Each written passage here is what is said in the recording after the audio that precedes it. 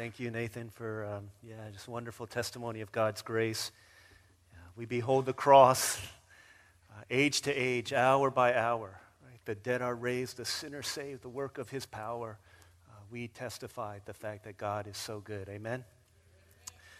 We're in the book of Esther, and there would be no Nathan Mullins, there would be no 2Js if it wasn't for the events that happened in the book of Esther. And so I want to just kind of catch us up to speed here as we prepare to go into chapter 4. The people of God, the Jews, it's about 483, 473, that 10-year period. They're living in Persia, okay, which is the dominant empire of the time. The majority of the Jews are in Persia. Some of them, the faithful remnant, have gone back to Jerusalem, but most of them are in Persia, and they're being overseen by an awful king. His name is King Xerxes. Okay, Xerxes was a bad man. Yesterday, one of our sixth grade young ladies, Grace, said, "Oh my gosh, when is King Xerxes going to die? I hate him." That's the sentiment, right? That's the sentiment that we ought to have. I hate King Xerxes. He's bad. He's not a good king. We want Xerxes to die, but as of yet, he hasn't, at least where we've been studying. Xerxes was a bad king. He was impulsive. He wanted to get people on his side, and so he throws this like massive blowout of a party, and then he wants to parade the beauty of his wife, the queen, Vashti, but she's not having any part of it. And so he says, "I don't want you to be queen anymore," and he gets rid of her. He goes off to war for 4 years, comes back having been defeated, and he says, "I want a new queen. I need a new wife." And so he sends commissioners into the vast, far-reaching corners of the empire and says, "I want you to find some young girls for me who have never been with a man before, and I want to be the first one." And so anywhere from 300 to 10,000, depending on who you ask, where you ask, all of these girls are brought in, and each of them spends one night with the king. This is not enough to make you hate King Xerxes, then I don't know what is, but this is what happens. And out of all of these young girls whose lives have been ripped from them at the age of 13, 14, 15, being confined to a widow from the moment they're taken from their homes, never to know the love or feel the warmth of a man.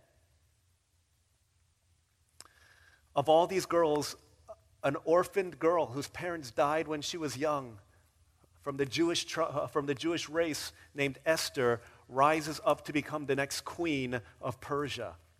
Now, she's been raised by an older cousin named Mordecai, and when Mordecai is hanging out, he's got these like political desires and aspirations. He overhears this plot that these people are going to assassinate King Xerxes, and so he tells Esther, who's the queen now, and she tells the king, and the plot is foiled. Mordecai's name is written down in a book, but he never gets the honor that's due him. In fact, Xerxes is so kind of overcome with this fear and paranoia that someone might try to assassinate him, that he decides, I need a right-hand man, someone who's going to guard my interests, someone who's going to wear my signet ring, who's going to be the right hand in order that if anything happens, he's there to protect. And so instead of it being Mordecai, which everyone is suspecting is going to be Mordecai, it's the sworn enemy of Mordecai's people, a man named Haman. And so Haman rises up and gets the signet ring. He's basically the second in charge in all of Persia. And while this is happening, everyone starts giving him props. Like if you're in an Asian, this is an English congregation of a Korean church, and so in the other building is a Korean-speaking congregation, and they don't really shake hands. They bow to each other like this as their way of saying hello, their way of giving respect to one another. It's kind of like what they were doing to Haman in those days. They weren't worshiping him, they're just giving their respect. Except everyone does that except for one guy, Mordecai. Mordecai doesn't want to give him his props. He doesn't want to bow to him. And so Haman gets really upset, and he says, okay, that Mordecai, he's bad. I'm going to kill him. But he doesn't stop there. He says, I want to kill all of the people that he represents. So it's kind of like this. Here we are in Florida. Okay, we're at a church in Florida, and you've got one guy, let's pick on Dan. Okay, Dan comes from North Carolina. Okay, he comes from North Carolina, and he decides that one day he doesn't say hi to someone. Okay, and that person gets really mad, and he says, oh my gosh, that Dan, and it goes on day after day after day after day, week after week after week, and so he says, you know what, let's get rid of Dan, but not just Dan, but everyone else from North Carolina. Like, they're all bad people. That's crazy. But that's what Haman's saying, not just Mordecai, but all of his people. And so on this one day, 11 months out, the 15 million Jews in the Persian Empire are going to be killed in a day of purging. A pre-Holocaust Holocaust against the Jewish people. And so what happens next as we come to Esther chapter 4? It's an important stage, it's an important period, important point in the book where you'll continue to see there's a lot of plot twists, there's a lot of crazy things that happen throughout the book of Esther. But we come to chapter 4, and probably one of the more significant moments and one of the more significant points in the book of Esther. So I'm going to read from verses 1 through 14. And as I do, I just kind of want to fill in with a little bit of commentary before I go into our three thoughts in terms of how do we live in the midst of a Persian empire? How do we live as God's people in the midst of an empire whose values are so different from the values of the Word of God? This is Esther chapter 4. We'll start with verse 1. When Mordecai, he learned of all that had been done, meaning, 11 months later, the extermination of the Jews. He tore his clothes, put on sackcloth and ashes, and went out into the city wailing loudly and bitterly. So what happens here is Mordecai hears that, oh my gosh, all of my people are going to be killed in a night of death against amongst the Jewish people. We're all going to get killed. And so when he hears that that's going to happen, he puts on sackcloth, which is like putting on burlap, which is a really uncomfortable material, and it's meant to be worn under your clothing so that when you wear that, when you feel it, you're not comfortable. So it reminds you of the torment of your soul. They would wear this when there were times of mourning or repentance. This uncomfortable feeling, and then put sackcloth, not only sackcloth, but ashes as a sign of death, because he's saying, our people are going to die. We're on the doorstep of death. And he rips his clothes as a sign of his heart that has been ripped into two. I'm not sure that I'm altogether sympathetic of Mordecai, because it was his goofy just desire to not give props to the man that caused this to happen, right? Because he didn't bow. 15 million lives are at stake, but he realizes that he's blown it, and he's weeping loudly and bitterly. Verse 2. But he went only so far as the king's gate, because no one clothed in sackcloth was allowed to enter it. In other words, the king didn't want to be bothered by your trifling sadness, so just keep that away, far away, so that the king doesn't hear of your trouble. Verse 3. In every province to which the edict and order of the king came, there was great mourning among the Jews, with fasting, weeping, and wailing. Many lay in sackcloth and ashes. When Esther's maids and eunuchs came and told her about Mordecai, that he's flipping out, she was in great distress. She sent clothes for him to put on instead of his sackcloth, but he wouldn't accept them. Then Esther summoned Hathach, one of the king's eunuchs assigned to attend her, and ordered him to find out what was troubling Mordecai and why. Okay, so all she knows is, hey, Queen Esther, your uncle, your cousin Mordecai, he's tripping out at the king's gates. Like, he's going crazy right now, and she doesn't know why. All of the empire, the Jews around the empire, are weeping and wailing and fasting and crying and mourning and tearing their skin up, and because they know they're going to die. But inside the palace, Esther is completely oblivious. How does that happen? How is she so completely unaware of the fact that her people are going to be laid victim to genocide in 11 months? She's completely unaware. Apparently things like this happened all the time. Like Xerxes would just decide on a people group and say, hey, let's just get rid of them. I don't like them. Let's just exterminate them. Let's kill them. Let's get rid of the whole lot of them. And so this was no big deal. NBD to King Xerxes. So you don't even need to tell Esther. So she doesn't know. All she knows is Mordecai is going crazy. He's going berserk. And she goes to find out why. It's like getting a phone call from, you know the phone number, it's your friend. And so you answer it, and they're hysterical on the other line. They can't talk. They're just weeping and wailing, and you're like, okay, calm down, like take a deep breath. Okay, take a deep breath and tell me what's going on. That's Mordecai and Esther. So she's like, what in the world is going on? Verse 6, so Hathach went out to Mordecai in the open square of the city in front of the king's gate. Mordecai told him everything that had happened to him, including the exact amount of money Haman had promised to pay into the royal treasury for the destruction of the Jews. He also gave him a copy of the text of the edict for their annihilation, which had been published in Susa, to show to Esther and explain to her. And he told him to urge her to go into the king's presence to beg for mercy and plead with him for her people. Hathach went back and reported to Esther what Mordecai had said. Basically, Mordecai's like, Esther, hey, I did something really bad, and now all of God's people and all of God's promises are at stake, and I need you to fix this. Then she instructed him to say to Mordecai, all the king's officials and the people of the royal provinces know that for any man or woman who approaches a king in the inner court without being summoned, the king has but one law, that he be put to death. The only exception to this is for the king to extend the gold scepter to him and spare his life. But 30 days passed since I was called to go to the king. So in these verses, in Esther's speech, 1, 2, 3, 4, 5 times in basically 2 verses here. 5 times in 2 verses, Esther the queen is talking about the king. Okay, Esther the queen is talking about her husband, but every time she mentions him, 5 times, she doesn't say Xerxes, she doesn't say the king, she doesn't say Xerxes, she doesn't say my husband, she doesn't say the one who has pledged his, she doesn't say any of that stuff, she says the king. This is what's on her mind. He is no husband to her. He's a despot.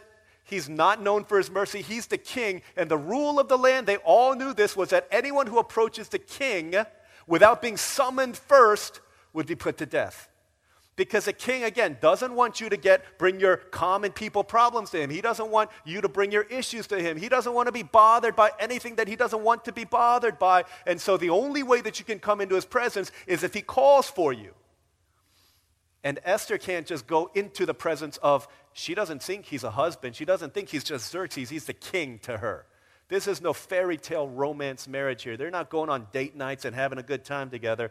30 days have come and gone, and she hasn't been called by the king. Hasn't gone into the bedroom, and he has not been sleeping alone. There's countless other women that he's been bringing into his bedroom at night, and it's been 30 days. He's like, you don't know what you're asking of me. When Esther's words were reported to Mordecai, he sent back this answer. Don't think that because you're in the king's house, you alone of all the Jews will escape. For if you remain silent at this time, relief and deliverance for the Jews will arise from another place. But you and your father's family will perish. And who knows? But that you have come to royal position for such a time as this. This is God's word. This is just a momentous, huge crisis point, not only in Esther's life, but in the life of all the Jews in Persia, Mordecai included, but the 15 million that are estimated to be living in Persia. What happens? What do you do in a situation like this? Your life is on the line. How do you live in the midst of an empire whose values are different and opposed to the life of God, the life of faith, the life of Scripture, the teachings of the Holy Word of God? How do you live like this in the midst of this kind of a world? There's a few thoughts that I just want to bring out here that Esther sees, that Mordecai speaks into her life, that I think he speaks into ours, I think are really important and instructive. Here's the first thing. First thing is this. It's God's will, okay, that you are where you are at this specific moment in history. It is God's will that you are where you are at this specific moment in history. I know let me read what he says at the end of verse 14. Who knows but that you have come to royal position for such a time as this. In other words, Esther, you could be living at any point in human history, but you're living in 483 to 473 BC. You could be living anywhere. You should be in Jerusalem, but you are in Persia. You could be a commoner, but you are a queen. Do you understand that everything that has led up until this point in time has you in the citadel of Susa, the most important place in the known world, the wife of the king, and it just so happens that your people are the group of people who are being threatened to be annihilated. Could it be that you are here in such a place for a purpose far greater than for you to live your Kim Kardashian lifestyle of wealth and beauty and privilege? He's saying it's God's will that you're here. this is something that we have to understand. Okay, some of you, whether you like it or not, here's your reality. You are living in 2019 in Florida, unless you're a guest here, you're from somewhere else. But we are where we are. We live where we live. We work where we work. We go to school where we go to school. We do all the things that we do for a specific reason, and that is not an accident why you are in the place where you are. He says, Esther, think about it. There were, again, anywhere from 300 to 10,000 girls who were taken from the corners of the Persian Empire and brought into the king's harem, and each spends one night with the king. And Mordecai is saying, Esther, do you think it was because you were that beautiful? Could you have been that much more beautiful than every other girl that walked into the king's bedroom during that period of time? Could it be, you think it's because you flirted well? Do you think other girls couldn't flirt well? Because you could do things to make people happy, you think other people couldn't do that? The fact that an orphaned Jewish girl has risen to prominence as the most powerful woman in the most powerful empire, could it be that there is a purpose bigger than simply your own pleasure for which you are here, Esther? That's the question he's asking. Now think about in Esther's mind. She's like, you know what? I didn't choose this for myself. I didn't want to be here. Maybe as you think about your life, you wouldn't have chosen this kind of a life for yourself. You think about 10 years ago, 20 years ago, when you dreamed of what life would look like 10 years later, 20 years later, in the here and now, and you're thinking about your life, you never in your wildest dreams imagined that this is where you'd be. Some of you coming to Orlando kicking and screaming, and you still don't want to be here. But this is where you are. Some of you, hey, Esther, she didn't want her parents to die when she was a kid, but for whatever reason, it happened that way. She didn't want to be orphaned as a young girl. She didn't want to be taken from Mordecai's home and brought into the harem. She didn't want to lose her virginity to a man who didn't love her. She didn't want to marry a pagan king to be in a lifeless, loveless marriage for the rest of her life. That's not what she would have chosen. But in the midst of all of those things, though the night is dark, I know I'm not forsaken. This is what Mordecai is saying. Though you were not walking with God, he was walking with you every step of the way, and it's led you to where you are right now. Some of the choices that you've made, Esther, you may be ashamed of them. You may have made bad choices, but in the sovereignty of God, he will turn ashes into beauty in order that his purposes can be accomplished through your life. Do you understand, Esther? Could it be that you are where you are because it is the will of God and there's something far greater that you don't see? And it is for such a time as this that you are who you are, where you are in this particular point in time because God has a purpose for you. There's a couple things in each of our lives that we may not have chosen that are sovereignly orchestrated by God. Your place and your position right now, your place, where you are and the position that you have are not accidents. You're there because God wanted you there. Well, you think about this. What school are you at? Could it be that you feel like, man, I feel like I'm living in Persia in the midst of my school? Well, what is the will of God as you live in your school that is opposed to the life of Christ within you? So God spreads out his people in your school so that there would be a witness, so that others would find the hope of Christ. You are where you are for a reason and for a purpose. Maybe some of you are in a job that either you didn't choose, and hey, for better or for worse, y'all, some of you, it's not like, oh my gosh, I don't want to be here, but some of you, you know for a fact that there's no human reason why you ought to be where you are, making the money that you're making, promoted to the positions to which you've been promoted. And you know this is the grace of God, but you're living it up and you're loving it and you're soaking it all in. Can I tell you, it's not an accident that that's where you are. Your place and your position, your influence and your affluence are not accidents, but in the sovereign will of God, you are where you are for this specific moment in history. I've mentioned often how when I was a senior in high school, I applied to two colleges. One, my brother went there. It would have been cool for me to go there. It was a decent school.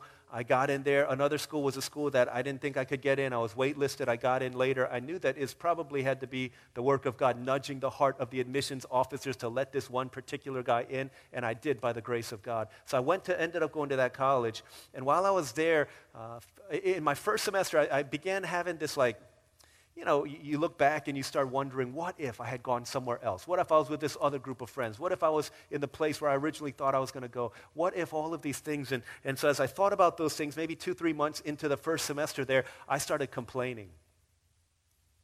To whomever would listen, said, you know what, I'm going to transfer down to this other school. I'm going to go somewhere else. I don't like it here. And I knew in my heart I wasn't going to do that. Right? I was complaining so that people would give me sympathy. You know how we do this sometimes. Right? Just complaining, people are bad here. They're not good friends or all this stuff, blah, blah, blah, blah, blah. And I'm going to transfer to the other school and all that stuff. And so I had that thing going on. And so people would listen. They're like, it'll get better, it'll get better, it'll get better. And say, it's not going to get better. I'm going to transfer. And, sometimes you say that in the hopes that, oh, no, don't transfer. We love you. We love you. And yeah, so I was having that, throwing myself this pity party. And then this one older person in our campus ministry said, hey, if you're gonna transfer, then you should do it, okay? But I don't think you're going to do it. I think you're just complaining to complain. I don't think you're going to do it because I think you really, deep in your heart, you like it here. You know you're supposed to be here. So as long as you know you're going to be here, you should just stop complaining and bloom where God has planted you. Can I tell you how liberating it was for my soul to hear that? To know that, okay, I'm here because God wants me here. My grade point average should not have gotten me access into that college, but I was there. And I knew that it was the work of God, and it had to be the will of God that I was there. And so I needed to stop complaining and there was a freedom that came. The next 3.5, 4 years, I'm going to be here. So let's live the will of God, the purpose of God, the call of God, understanding that you're here for a purpose, and let's find that and let's live that. And so for the remainder of my time there, I really began to see I'm here because this campus needs Jesus. So many people, the weekend starts on Thursday, Friday, Saturday, Sunday, they're getting wasted, and they think that's why they go to college.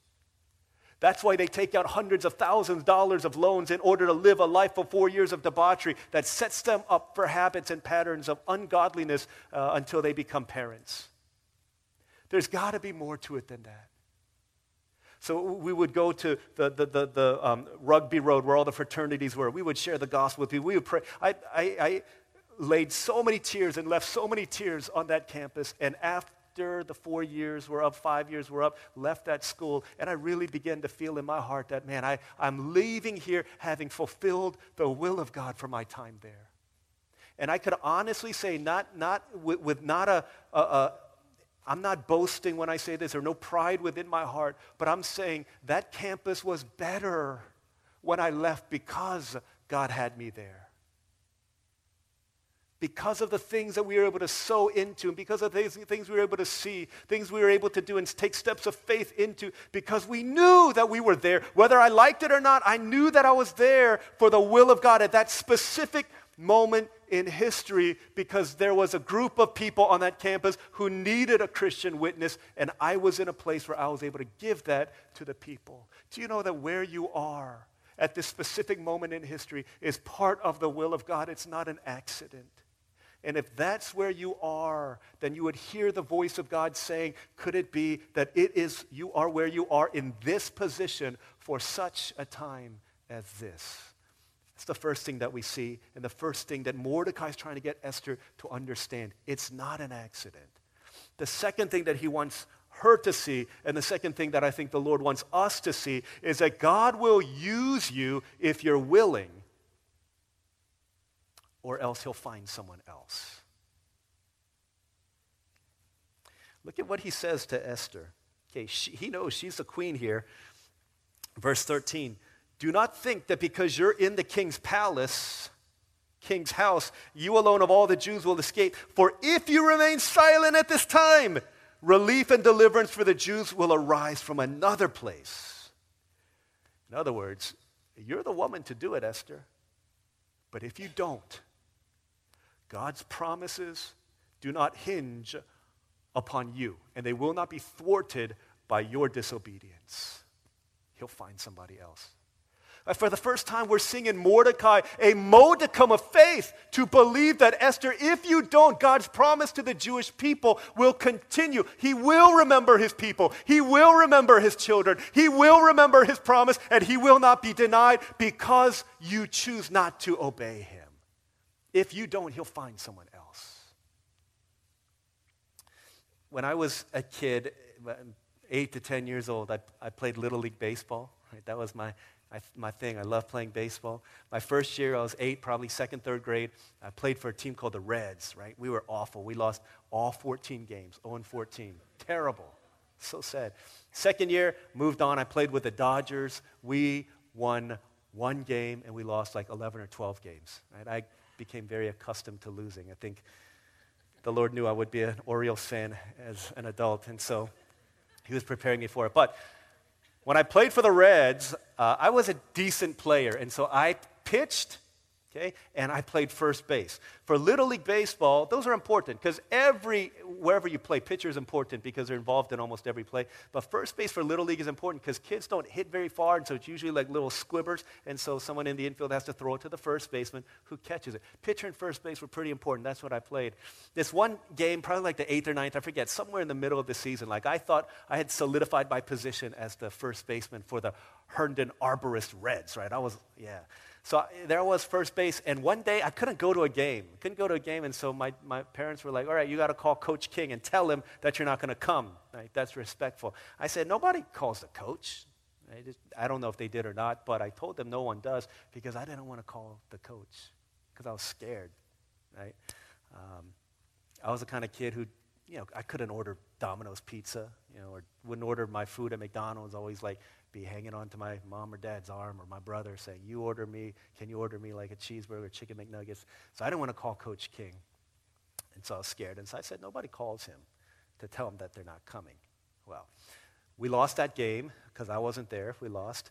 And then I went to practice the next week, and the coach basically said, hey, David, we missed you at the game last week. We could have used you. We lost. We might have won had you been there. We'll never know. We might have won if you had been there, but you weren't. And I didn't know that you were coming. And so I had to give your position to somebody else. He said, go get your glove on and go out to right field. Right field is basically baseball purgatory for Little League. That's like Siberia. Nothing happens in right field because kids can't hit the ball that way. 99% of the batters are right-handed, and so they hit the ball to left field, not into right field. So I'm just sitting there like thinking about life, throwing my glove up in the air, like wondering when the third out is going to be made so we can go back in. I'm sitting out there, and what the coach was telling me was, hey, you got to understand, your position was not given to you just so that you could have that position and enjoy it, but you're part of a purpose that's far bigger. We're trying to win. I know it doesn't seem like it, but we're trying to win games here. You need to be involved in it because you are in that position, and my team and its goals will not be thwarted because you did not realize that you are meant for something more than just playing first base for yourself. Right? You're part of a team. And if you don't claim your position, then I'll give it to someone else. And that's what he did. And for the rest of that season, I played in right field, wondering what had become of my 8-year-old life. This is what Mordecai's saying to Esther. He's saying, listen, you're in a position, right? It's not for yourself. Okay, you are in prime position to be used of God in order to save your people. The question is, will you step into that or will you not? Will you embrace the call of God or will you make God find someone else? The same thing is true in our lives. If you think that your position, your influence, and your affluence are just for yourself, when God calls you to use that, to leverage that, to be a voice for people who need it, if you see that and you choose not to step into your destiny, then God will find someone else. His purposes will not be thwarted by our disobedience, our lack of following the will of God. He says, listen, Esther, you're the one to do it, but if you don't, deliverance is going to come from somewhere else. Who knows where it's going to come from, but God will not be left without a witness. He will do his work.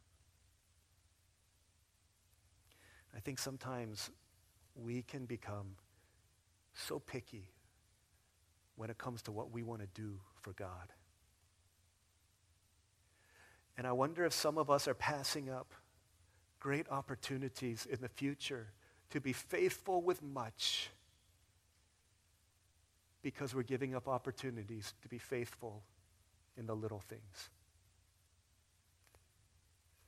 Maybe God's saying, hey, one day, can I tell you, I think so many of the ones in our church who are being used by God so much sharpen the sword of their serving heart through doing things that other people didn't sign up to do. I'll clean our church. I'll mop the floors. I'll do things when no one is looking. I'll wash the toilets. I'll spray them down. Being willing to do those. If we don't do it, someone else is going to do it. Someone else will know the privilege and the blessing and the opportunity of being able to serve God in that way. And I don't want you to miss out on opportunities to be used by God in whatever way that might be. I look back on the years that we went to the Dominican Republic for missions with great fondness. There were some great times that we used to have.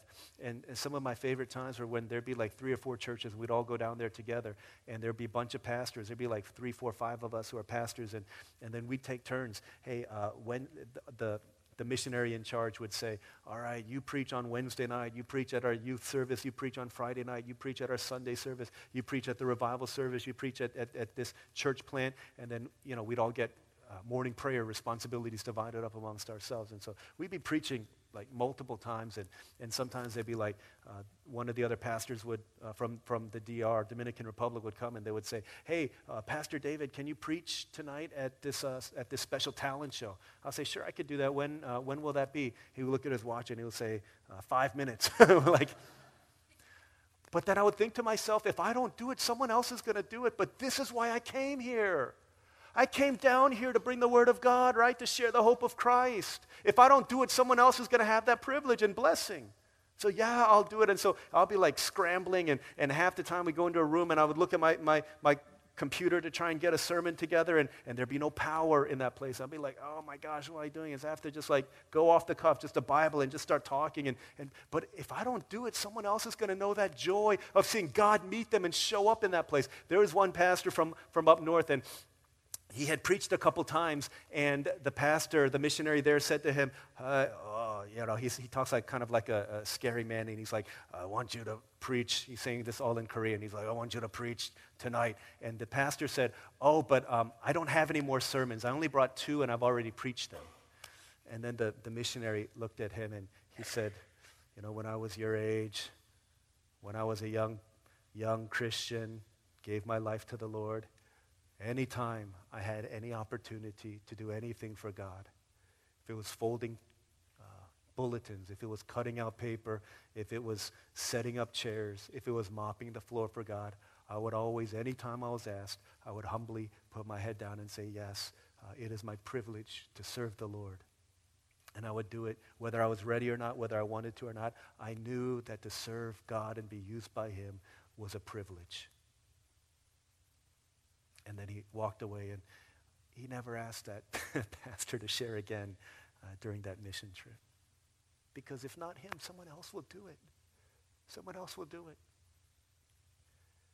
Do you know that you are where you are at this specific moment in history because God has a purpose, and it runs right through your life?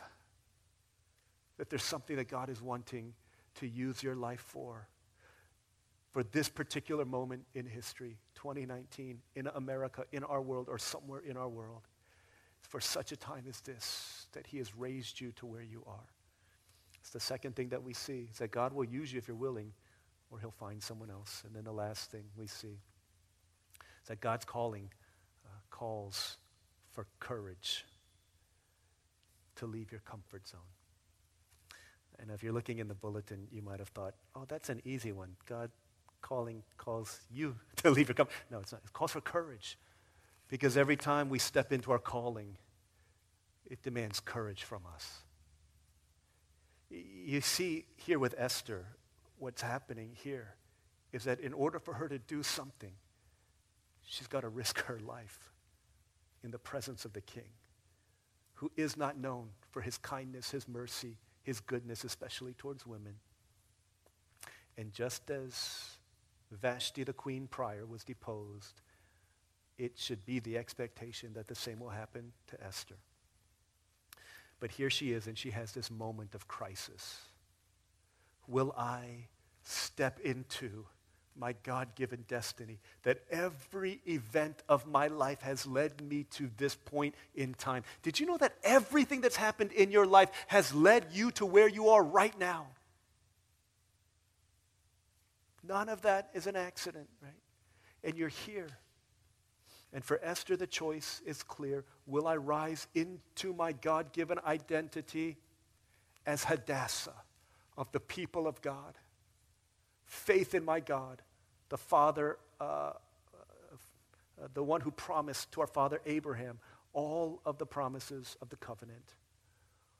Or will I shrink back into the cozy comforts of the citadel and remain Queen Esther of Persia?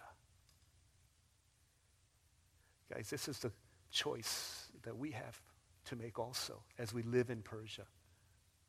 There have been privileges that have been given to us because we live in this world, because you're here. You have money and you have influence in ways that you wouldn't have if you were living in some places in the world. And the question is, will I continue to use that for myself, or will I step into a God-given destiny that is risky, that is scary, but it could be used of God to bring 15 million Jews to find their hope in Christ? I think we often use these words in tandem with each other. Passion, okay, understand this. We all have a passion. This is where it's the intersection of what your heart beats for and what your hands are good at doing. Some of you love cooking. Your heart loves cooking, and you're really good at cooking. You have a passion for cooking. Some of you are really good at singing, right? Playing musical instruments, and your heart beats for that. That's your passion, right? To do those things and to do them well. Some of you are really good at arguing with people, and your heart is to fight against injustice, to fight for justice, and your passion then is, I want to go into debate, I want to go into law, whatever it is. That's passion, where your heart and your hands intersect. Your mission, okay, is where your heart, like what does your heart beat for, intersects with the needs of this world. Okay.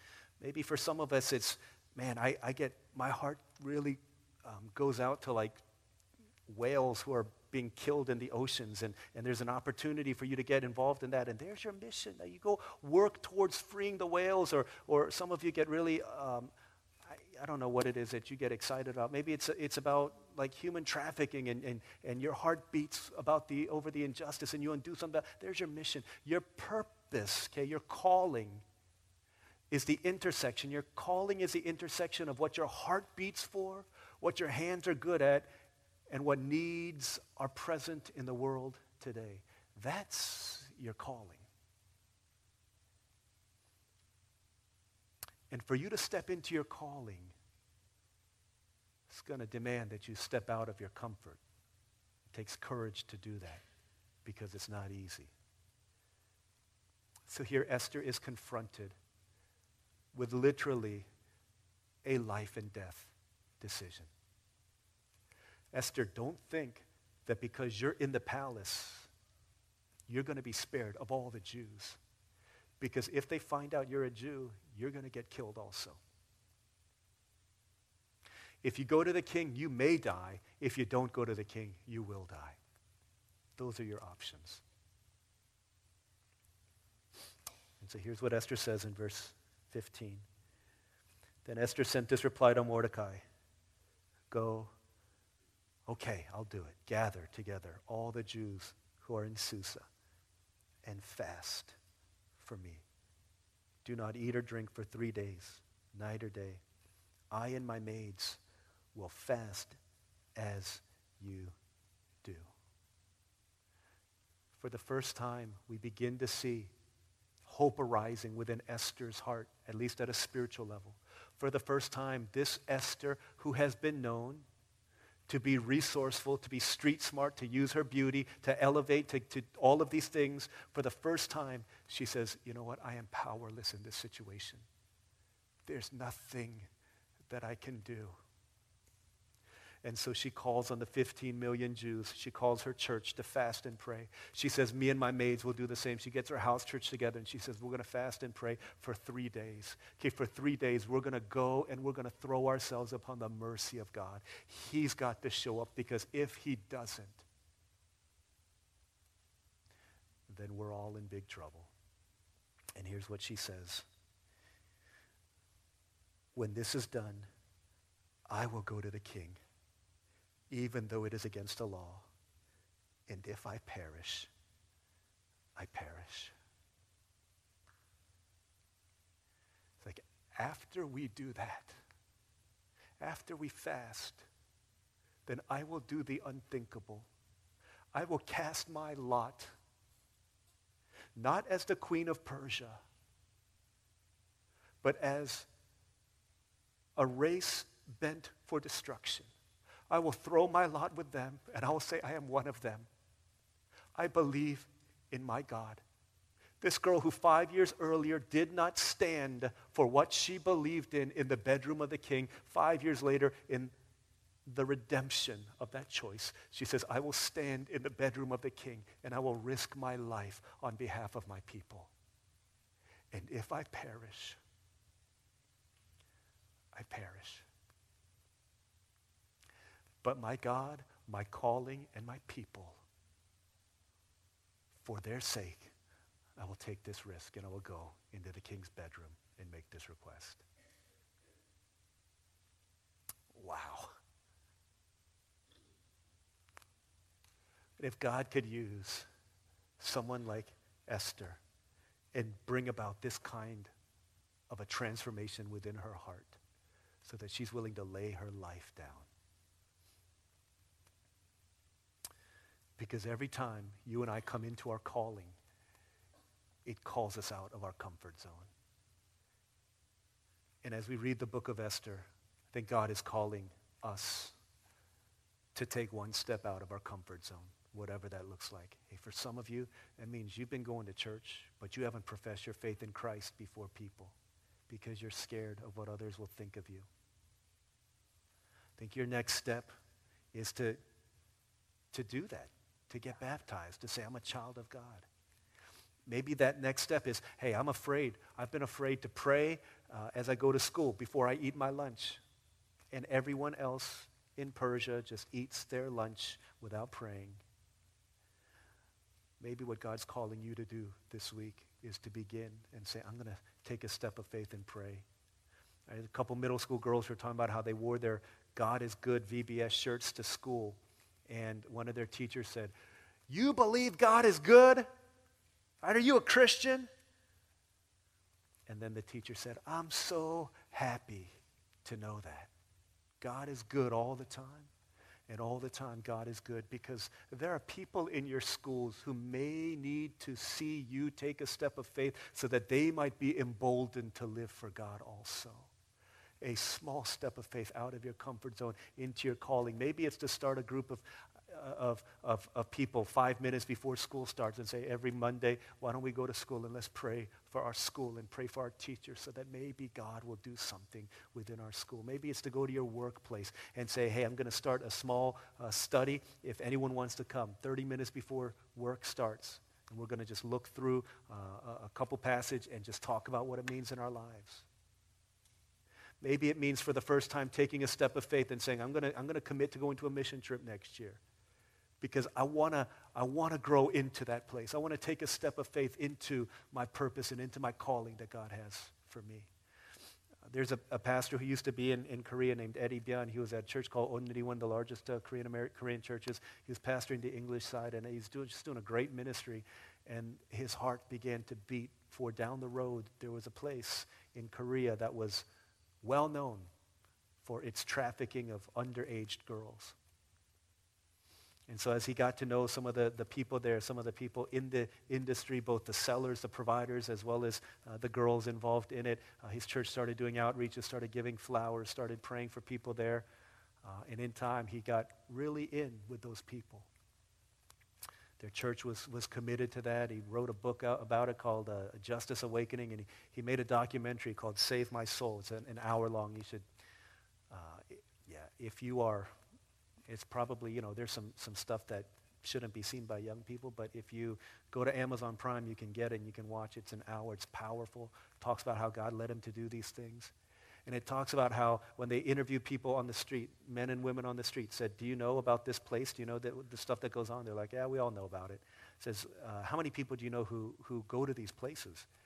And they're almost like in shock. They're like, we don't know anyone who doesn't go to these places. Businessmen, students, every guy we know goes to places like that. And it was appalling. What if your daughter was in there? Oh, I wouldn't tell my daughter to do it. It's shameful. Then why do you go and see other people who go to these places? Well, it's different. It's different. And they have all of their reasoning and all of their logic. And after he made that documentary, he did an interview with the providers. With the providers of these women, the men who own these brothels and these shops.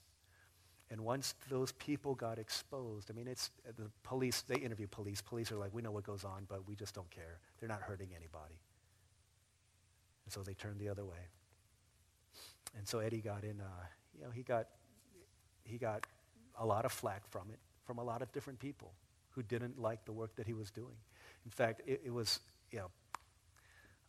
eventually it got dangerous for him and his family to be there. And so he was advised to leave Korea. And so he came and he's doing work in California now. But the attack against him and his family was so deep that it caused him to write a second book called Praying for Your Pastor, and then he wrote a third book called Praying for Your Missionary.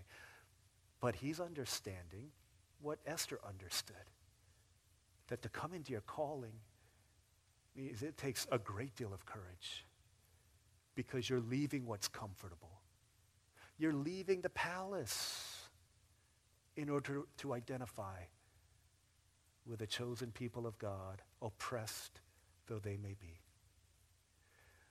But Eddie would be the first one to tell you that when I think about each young girl who's being saved out of these places, right, how can I stay silent about what's going on there? Right, that's Esther's heart. For the sake of my people, how can I stay silent? And so she gave up the palace. This is what, this happened before. It was Moses. You could be the prince of Egypt. But he says, I cast my lot with a group of slaves. Let my people go. It's the Apostle Paul who said, I would rather be cursed if only my people, the Jews, could be saved. What all of this ultimately points us to the true and greater Esther, who left his palace of heaven and entered into the world that he created, stepping out of the comforts of glory in order to identify and be numbered with the transgressors, a cursed race of people who deserve nothing but destruction. And Jesus loved, and he loved, and he loved. He did not say, if I perish, I perish. He says, when I perish, I will come back again. And whoever believes in me, check this, will not perish, but they will have the life that is eternal. That's what it means to live in Persia as a people of God. Right? Esther's saying, the die has been cast, the line has been drawn, and I'm stepping over it today. And the call of God in our lives is, will you stand for God for such a time as this, to claim your purpose, to claim your calling, to claim your identity in Christ, and to live so that others might find life in him. Let's pray together.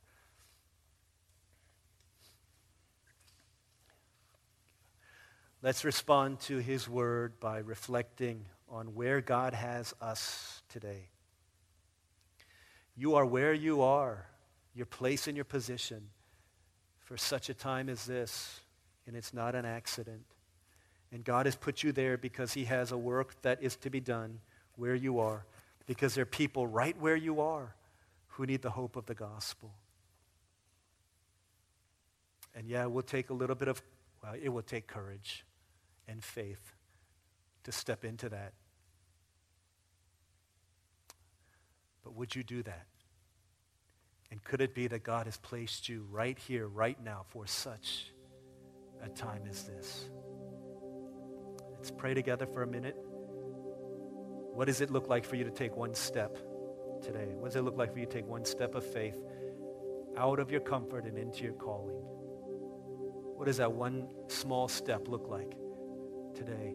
Let's pray. Lord, help me to take that step. Can we do that? Let's pray for a minute. Father, lift up my feet, lift up my head, that I would know who I am in you, that I would walk with you into my calling. Let's pray for a minute, and then I'll pray for us, and then we'll continue.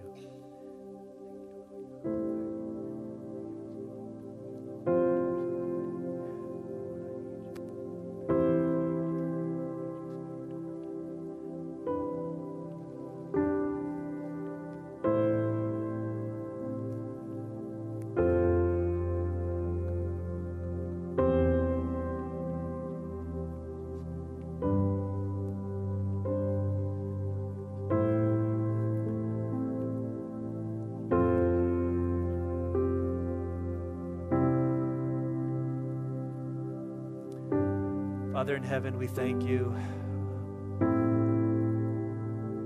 Thank you that you're a God of great grace and redemption.